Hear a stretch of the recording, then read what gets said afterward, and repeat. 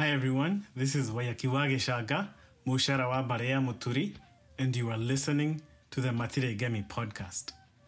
This week we learn about the story of Gaciî Wa Kîhara, an epic and legendary story, a story of courage, and a story of love for family, a story of protecting ancestral land. This story is narrated by none other than our very own Gaciî Wa Kîhara, who belongs to Barea Kihara. This is a story about one of her ancestors, and therefore, this is a personal story for her. Please listen and enjoy. Kanyoni kaja, kanyoni kaja, gake waja na mideko. Da koriatere, da koriatere, wa meshore, wa tidako, da tidako anyu, da tidako anyu, gyaragania borogoto. What better something? Borogoto. Whatever it is. Is it Beregeshe or Borogoto? I think it's Beregeshe. People say different things. I think in Nyeri it's Borogoto. Welcome everyone. Today is a special day. Very special day because we are talking about someone very, very special. You know, someone who has legendary status, legendary appeal, a man of legendary achievements, yes. A hero. And I wouldn't mention him, so I'll pass it on to King Ori. But first, my name is Gaciî Wa Kîhara, Mushara wa Barea Muturi. So, King Ori, who are we talking about today? Oyo ne kengori wa kanyi moboi wa Barea Marigo wa rikarea Mwangi mushiare ne maina muthuri wa Kiama.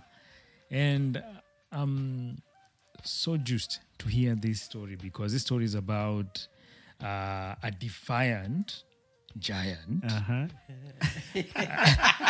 like that, a defiant giant. Yes. Who hails from an area that is very familiar to all of us. You ever heard of a place called Gaciî? Yes. Yeah. Yes. Well, this guy is called Gaciî. Oh. Gaciî Wa Kîhara.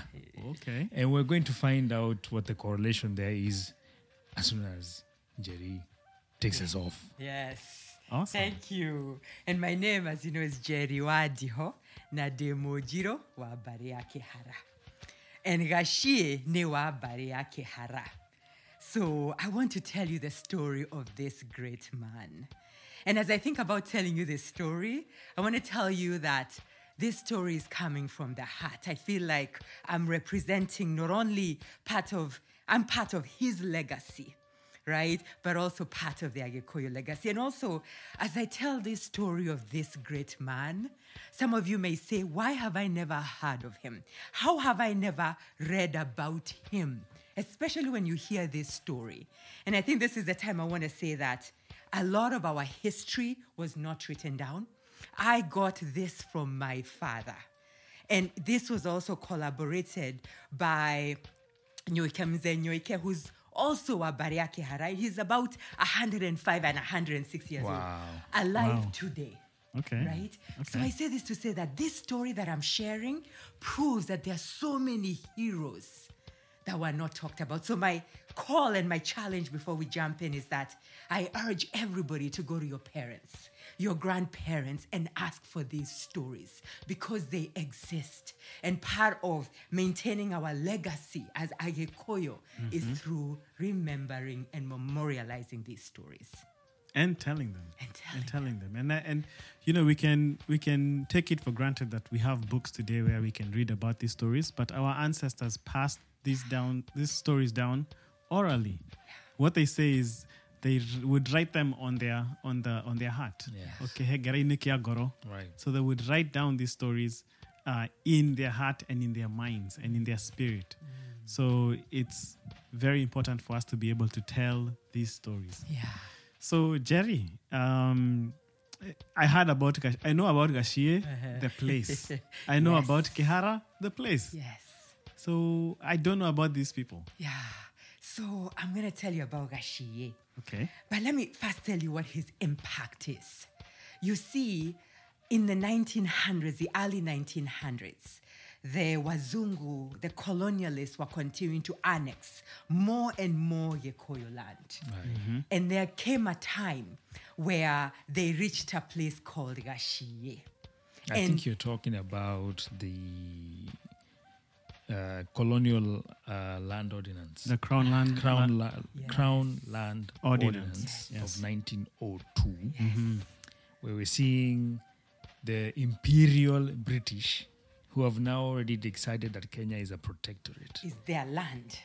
They've declared in this ordinance that all land in that now protectorate is British land. It's a declaration, and they're now acting towards that. Yes, right? exactly. So they're clashing now with the Gaciî. owners. Yes, of the Akina land. Gaciî. Yes, There you go. exactly. And Gaciî Wa Kîhara and That's so right. many others. Yes. Right? And so now, if you look at the map of Nairobi, and we'll try and put a picture up there, and you put the map of crossing into Kiambu, where they're next to each other, there's something fascinating that you'll see. You will see that there's a large piece of land that's jetting into Nairobi. It's like a peninsula. Yes. And that piece of land is called Gaciî. And the story I will tell you is that this brave man kept the colonialists from annexing even more land in Kiambu and in that area called Kihara. Okay. That's his legacy. Wow. I'm actually pulled up a map, Yeah. and literally from village market, you can throw a stone and it'll land in Gaciî. Exactly. And so it's right there. Exactly. No, he knew Jerry loves shopping. There you go. And he made sure your shags is right there. right next. I hear you. So then who is this great man? Yeah, who who is is he? Gaciî? Who is he? To answer that question, we need to go back, right? And we need to go back to the story of Gikoyo na Mobi. So back then, the closest tie we have is a man called Watina. Now, Watina was born in the Meru area, and like many Agikuyu at the time, he continued to move and migrate, and he settled in an interesting place called Jobi, which... I want to pause you, sorry. So Watina was a Mojiro. Yes. So he was a son of Wajiro. which is where you get your Mohirega. Yes. Okay. I I love just it. wanted to clarify that. Exactly. Yes. So he migrated all the way to a village called Jobe in Murang'a. And that's where they settled. Now, while he was there, he gave birth to Gederere and Moga. And then the migration continued. Gederere continued to migrate. Moga left. But a lot of Agikoyo were migrating from, from Murang'a at that time. So can I ask, why was that happening? Why did so many Agikoyo migrate? Multiple factors. There's a book by Godfrey Morioki that kind of talks about the history of Agikoyo from 1500 to 1900. From that book's perspective and the way it's been explained, Murang'a is where most Kikuyu Agikoyo came from. And they were expanding naturally into Nyeri and into Kiambu. Yeah. And Kiambu is kind of like the last place that they have expanded into leading up to this pre-colonial area. So one of the things that was actually pushing them out was skirmishes with Adi. Adi, kind of some of the original people that were there even before Agikoyo were going to these spaces. But the Adi were constantly at war with Agikoyo in some instances. And that was part of the pressure. There were also raids that were coming in from, believe it or not, Somali people. Oh, wow. Who are moving into the areas of Mbere, Embu, and now starting to apply pressure from that side and coming into Murang'a. And so it was natural for people to think, let's see where else we can settle. Yeah. But at the same time, Amogikoyo is just industrious. You know, they want a larger piece of land. And as they are Goverema, as we are just naturally expanding and we're getting more children, our families are growing, it was not unusual to just move into the next area. Yeah. So we talk about Kiambu in particular. Yeah. This was mostly Dorobo land. Yeah. Okay, yes. Actually, that's a great correlation. Let's continue this story. So Moga is left behind, right, in Murang'a, and Gederere continues. And he continues, and he actually settles in a village called Kebishoi in Gatodo, right? Which is a district in Kiambu. So then when he's there, he actually gives birth to Kihara and Muga. And again, the great migration continues through Kihara. Muga is left behind again. Okay. Okay? So Kihara, which is the name of the subdivision we're talking about, continues and lands in the Dorobo area. And that's where he settles. And he amasses large amounts of wealth. We are talking Karura Forest, Muthaiga, Embakasi, all those areas, including what is modern-day Kihara, was part of what the land that belonged to Barea Kihara. That he acquired. Exactly, that he acquired. So the question is, the Dorobo lived there, like you were saying, King Ori. Yeah. So how did this acquisition happen? The acquisition happened by a fair exchange of resources. As we know, we didn't have currency back then, and the Mogekoyo for decades, centuries, has always bartered using bori, which is sheep and goats. And so how they were able to buy this land was by exchange of sheep and goats. And it was the same process as Kurashia. Yeah. Because, we have an understanding that land is feminine, and it would be like acquiring a bride. Yeah. And so to fairly compensate the Dorobos, they would acquire the land by Kurashia, by paying using sheep and goats. Yeah. Yeah, I think there's also sometimes we forget that we use the term Dorobo, by the way, which is a controversial term. Mm-hmm. It is sometimes seen as derogatory. The types of people we are calling Dorobo in this case were Ruba, who were kind of a short people. And we, in many instances, also integrated with them. We intermarried with them, Right. and they became Kikuyu. Yeah. They became Wakikuyu, and might explain to some of the short Kikuyus you see Yeah. around. That DNA is... I was going to say Kira present. Wayaki, then I was like, that's not Wow. true. And them, they That's migrated. terrible. I love it. Oh, okay. So thank you. So let's now continue. So Kihara now has settled, right? Okay. So now he can have he's having a big family. He had a few wives, 6 wives. One of those wives was actually called Wajohe, and she gave birth to 6 sons. And the first son was called Muga, and that is my direct lineage, Okay. right? So that's like my great-grandfather. Now, the last son was called Gaciî. Gaciî was born around 1845. And it's fascinating because he belonged to the Rika called Rikaria Mwaura, also known as Goya Nina. And this age group, this was in 1862. Guess who else was in this age set? That was Yakiwahiga's age set. Yeah. And here's what's even more fascinating in this story. Higa, Wayakiwahiga's dad, and Kihara also belong to the same age set, right? Called Rikaria Kamau. Wow. Right? It's very interesting. Yeah, can you start to see? I'm sure they knew each other. They must have. They must have. And here's a very interesting point. Rikarea Kamau. If you know someone called Kamau, and I'm sure you do, Yeah. because it's a very common name, Right. it traces back to people who were initiated at the same time. Yes, because and it's very common. These big names you'll find that don't have an immediate etymology. Like Right. you can break it down to a Kikuyu word. Kamau. Yeah, Kamau. Maina. If you go to Nyeri, you hear Dirango, even Kengori. These were Rikas. Like you can't explain what Kengori is. Right. Yeah, you can try. Yeah. You'll say Koboles. Kobole, Jiwa. yeah. It really isn't, Yeah. They have deeper meanings, but sorry, go ahead. Oh no, I love this. I'm loving this dialogue. It's bringing the color to the legacy of Gaciî. So now Gaciî is born around 1845. He's initiated, and unfortunately, his mom died pretty young, right? But he did grow up to be a bold, fearless, courageous man, right? And it's actually said that so he ended up becoming very wealthy, right? And because as a warrior, he would go and raid, right, for livestock with the, neighboring Maasai. And therefore, that's how he gained a lot of wealth. Now, of course, with all this wealth, he has to be a pretty popular man, eh? Yeah. And they say he was like a womanizer.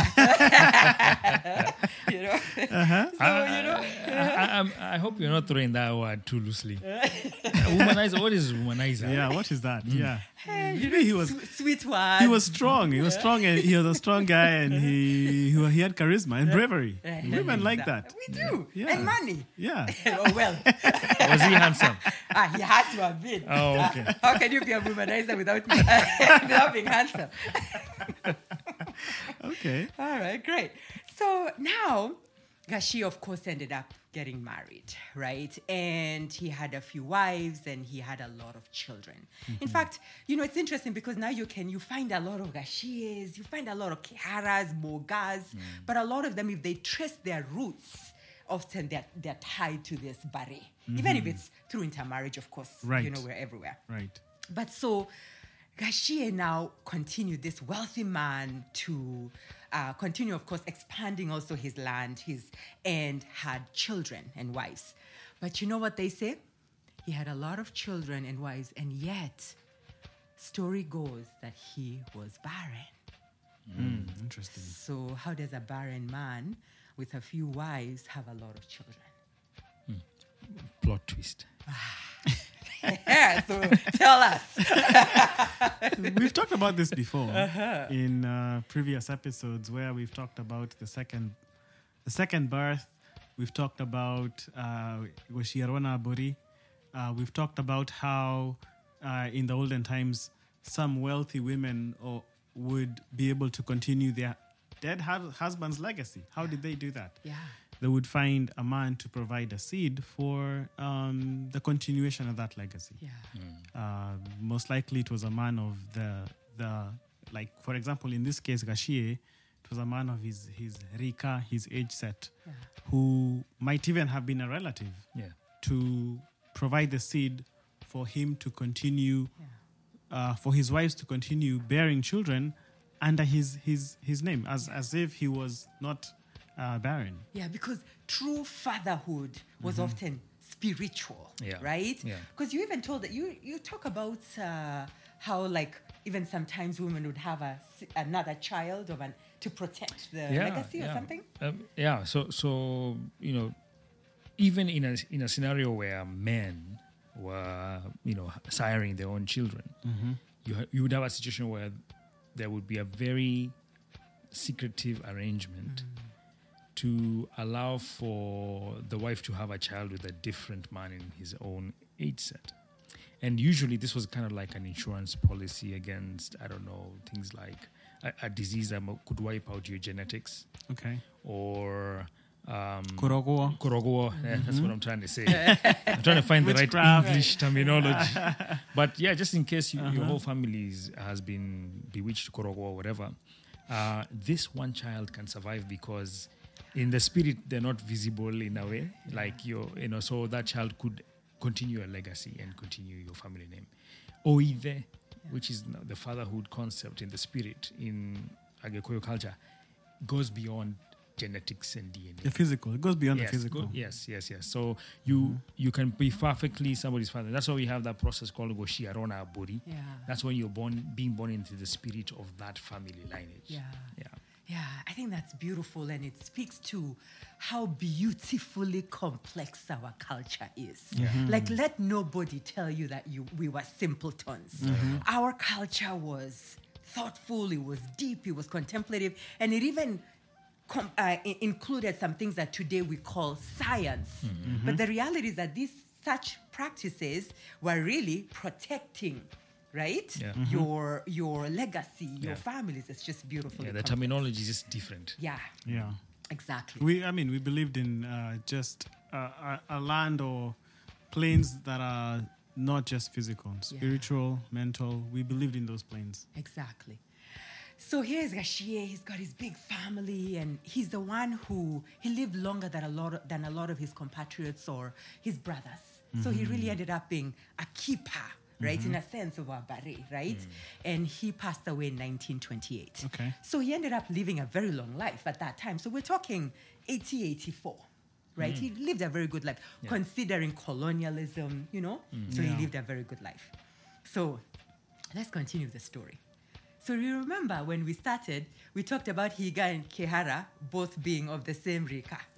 And we talked about Gaciî and Wayaki Wa Kîhara both being of the same Rika. So how do their tails, so see there's the dots, they keep connecting.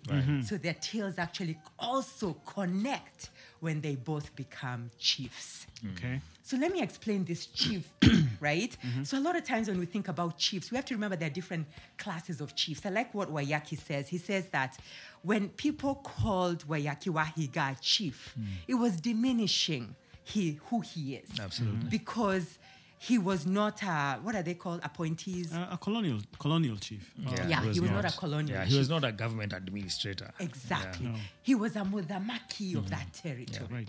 At the same time, Gaciî was also a chief, meaning over that territory. He was a territorial leader. Yes, thank you. And then we bring in the third chief. Now, this man's name was Gaciî Wa Kîhara. This name you want to remember. I know that guy. Yeah. That's a gentleman who's been mentioned by Karen Blixen Yes. Yeah. in that story. What do you call Out of Africa? Out of Africa, Yeah. And Oh, is it Out of Africa? I don't know if it's Karen. But Karen Blixen is who I'm talking about. Yeah, because she she- settles in Karen uko karibu na Ngong. yeah, and and actually that's who Karen is named after her. Thank you. Yeah. Yeah. Yeah. Beautiful. There we go. I didn't know that. Yeah, Karen Yeah. Blixen, the name Karen, the neighborhood comes from, was a coffee farm that she Yeah. owned. Yeah. Okay. Karen Blixen Coffee Farm. Yeah. Wow. With the blessing of that chief you just mentioned, Gaciî. Yeah, there we go. So now let's talk about the relationship of and the fate of these two great men and the chief. I'll call it that way, if I may. Right? And I'm just telling the story. Right. So it starts fast with Wayaki talked in the last episode for Wayaki Wa Kîhara. There was a man who brought together the settlers, right? What's his name? Lugard? Frederick Lugard. Frederick Lugard and Wayaki Wa Kîhara. Who is that man? That man was exactly this Gaciî Wa man. Kîhara. Thank you, Gaciî Wa Kîhara. So he brought them together, and the goal was to help the colonialists start to go through and settle and get protection in those lands. So in bringing them together, there was an agreement. You can tell us a little bit about that agreement that Wayaki Wa Kîhara had with Lugard. Yeah, so the agreement was for Frederick Lugard to build a small post, which would be more of a trading post, like what we'd call a rest area, where the caravans would come, take a rest, and move on. Yeah. Right? It wasn't meant to be something massive. It was just like a stop for exchanging goods, and it was a travel stop. Yeah. It wasn't supposed to be anything expansionary. Yeah. Yeah. And so there were some agreements between Wayaki Wa Kîhara and now we'll call them the colonialists, right? And which allowed them to have some land. I'm sure I'm not articulating this the right way. Okay. Right? You clarify. Yeah, it did. They did have. Yeah. It was built on some Yeah, land. exactly. They were Yes. granted Yes, sometimes. granted. But little, not anything expansive, Right. right? But then what ended up happening is that now, by the way, this Gaciî was not somebody of great repute. But because he helped and he continued to broker such arrangements, even not in this situation, they started rewarding him and he gained a lot of wealth, right? Because of what he was getting. And then at some point came the point where now these colonialists started to go against the agreement with Wayaki Wa Right. Kîhara. Started breaching the covenant. Yes, breaching the covenant. And Wayaki resisted many times and he resisted hard. Right? And eventually, Wayaki told us a story where he ended up being murdered, being killed. So guess what happens? When Wayaki Wa Kîhara is killed, our hero, guess who then is made the colonial chief over that territory?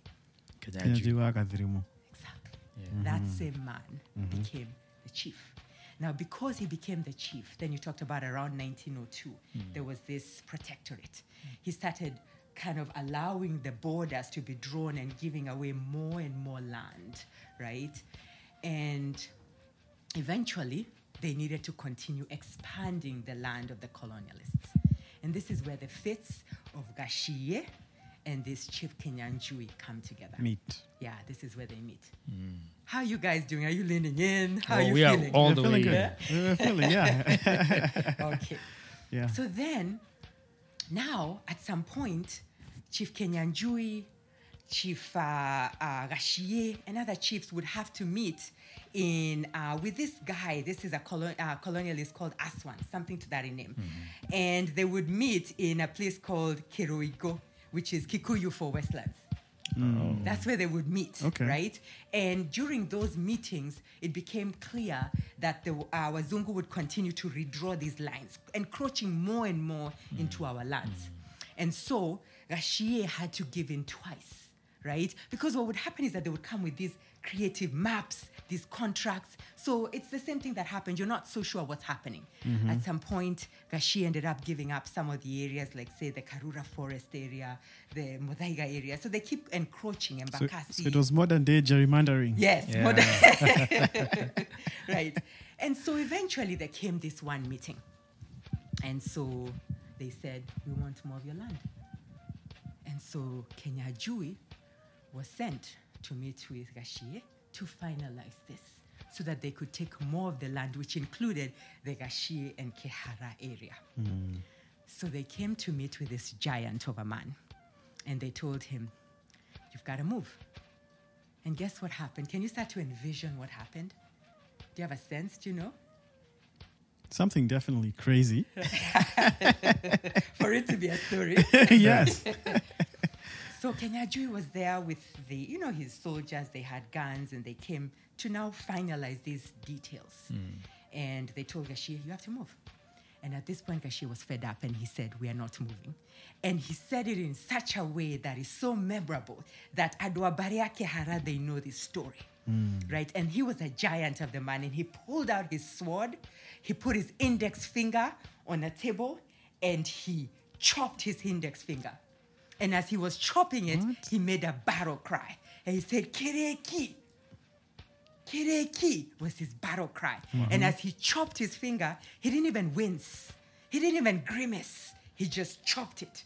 And he looked at Kinyanjui and he said, you're taking this land over my dead finger. Over my finger. Yeah. And that, right, there was a little bit of a skirmish. Kinyanjui retreated.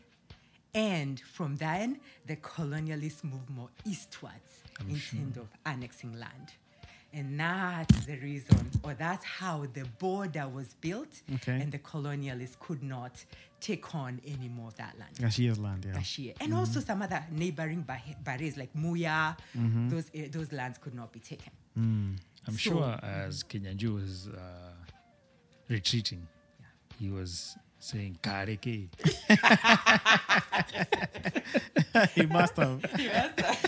Me, I'm wondering, because that was very heroic. What happened to his finger? They probably kept it or something.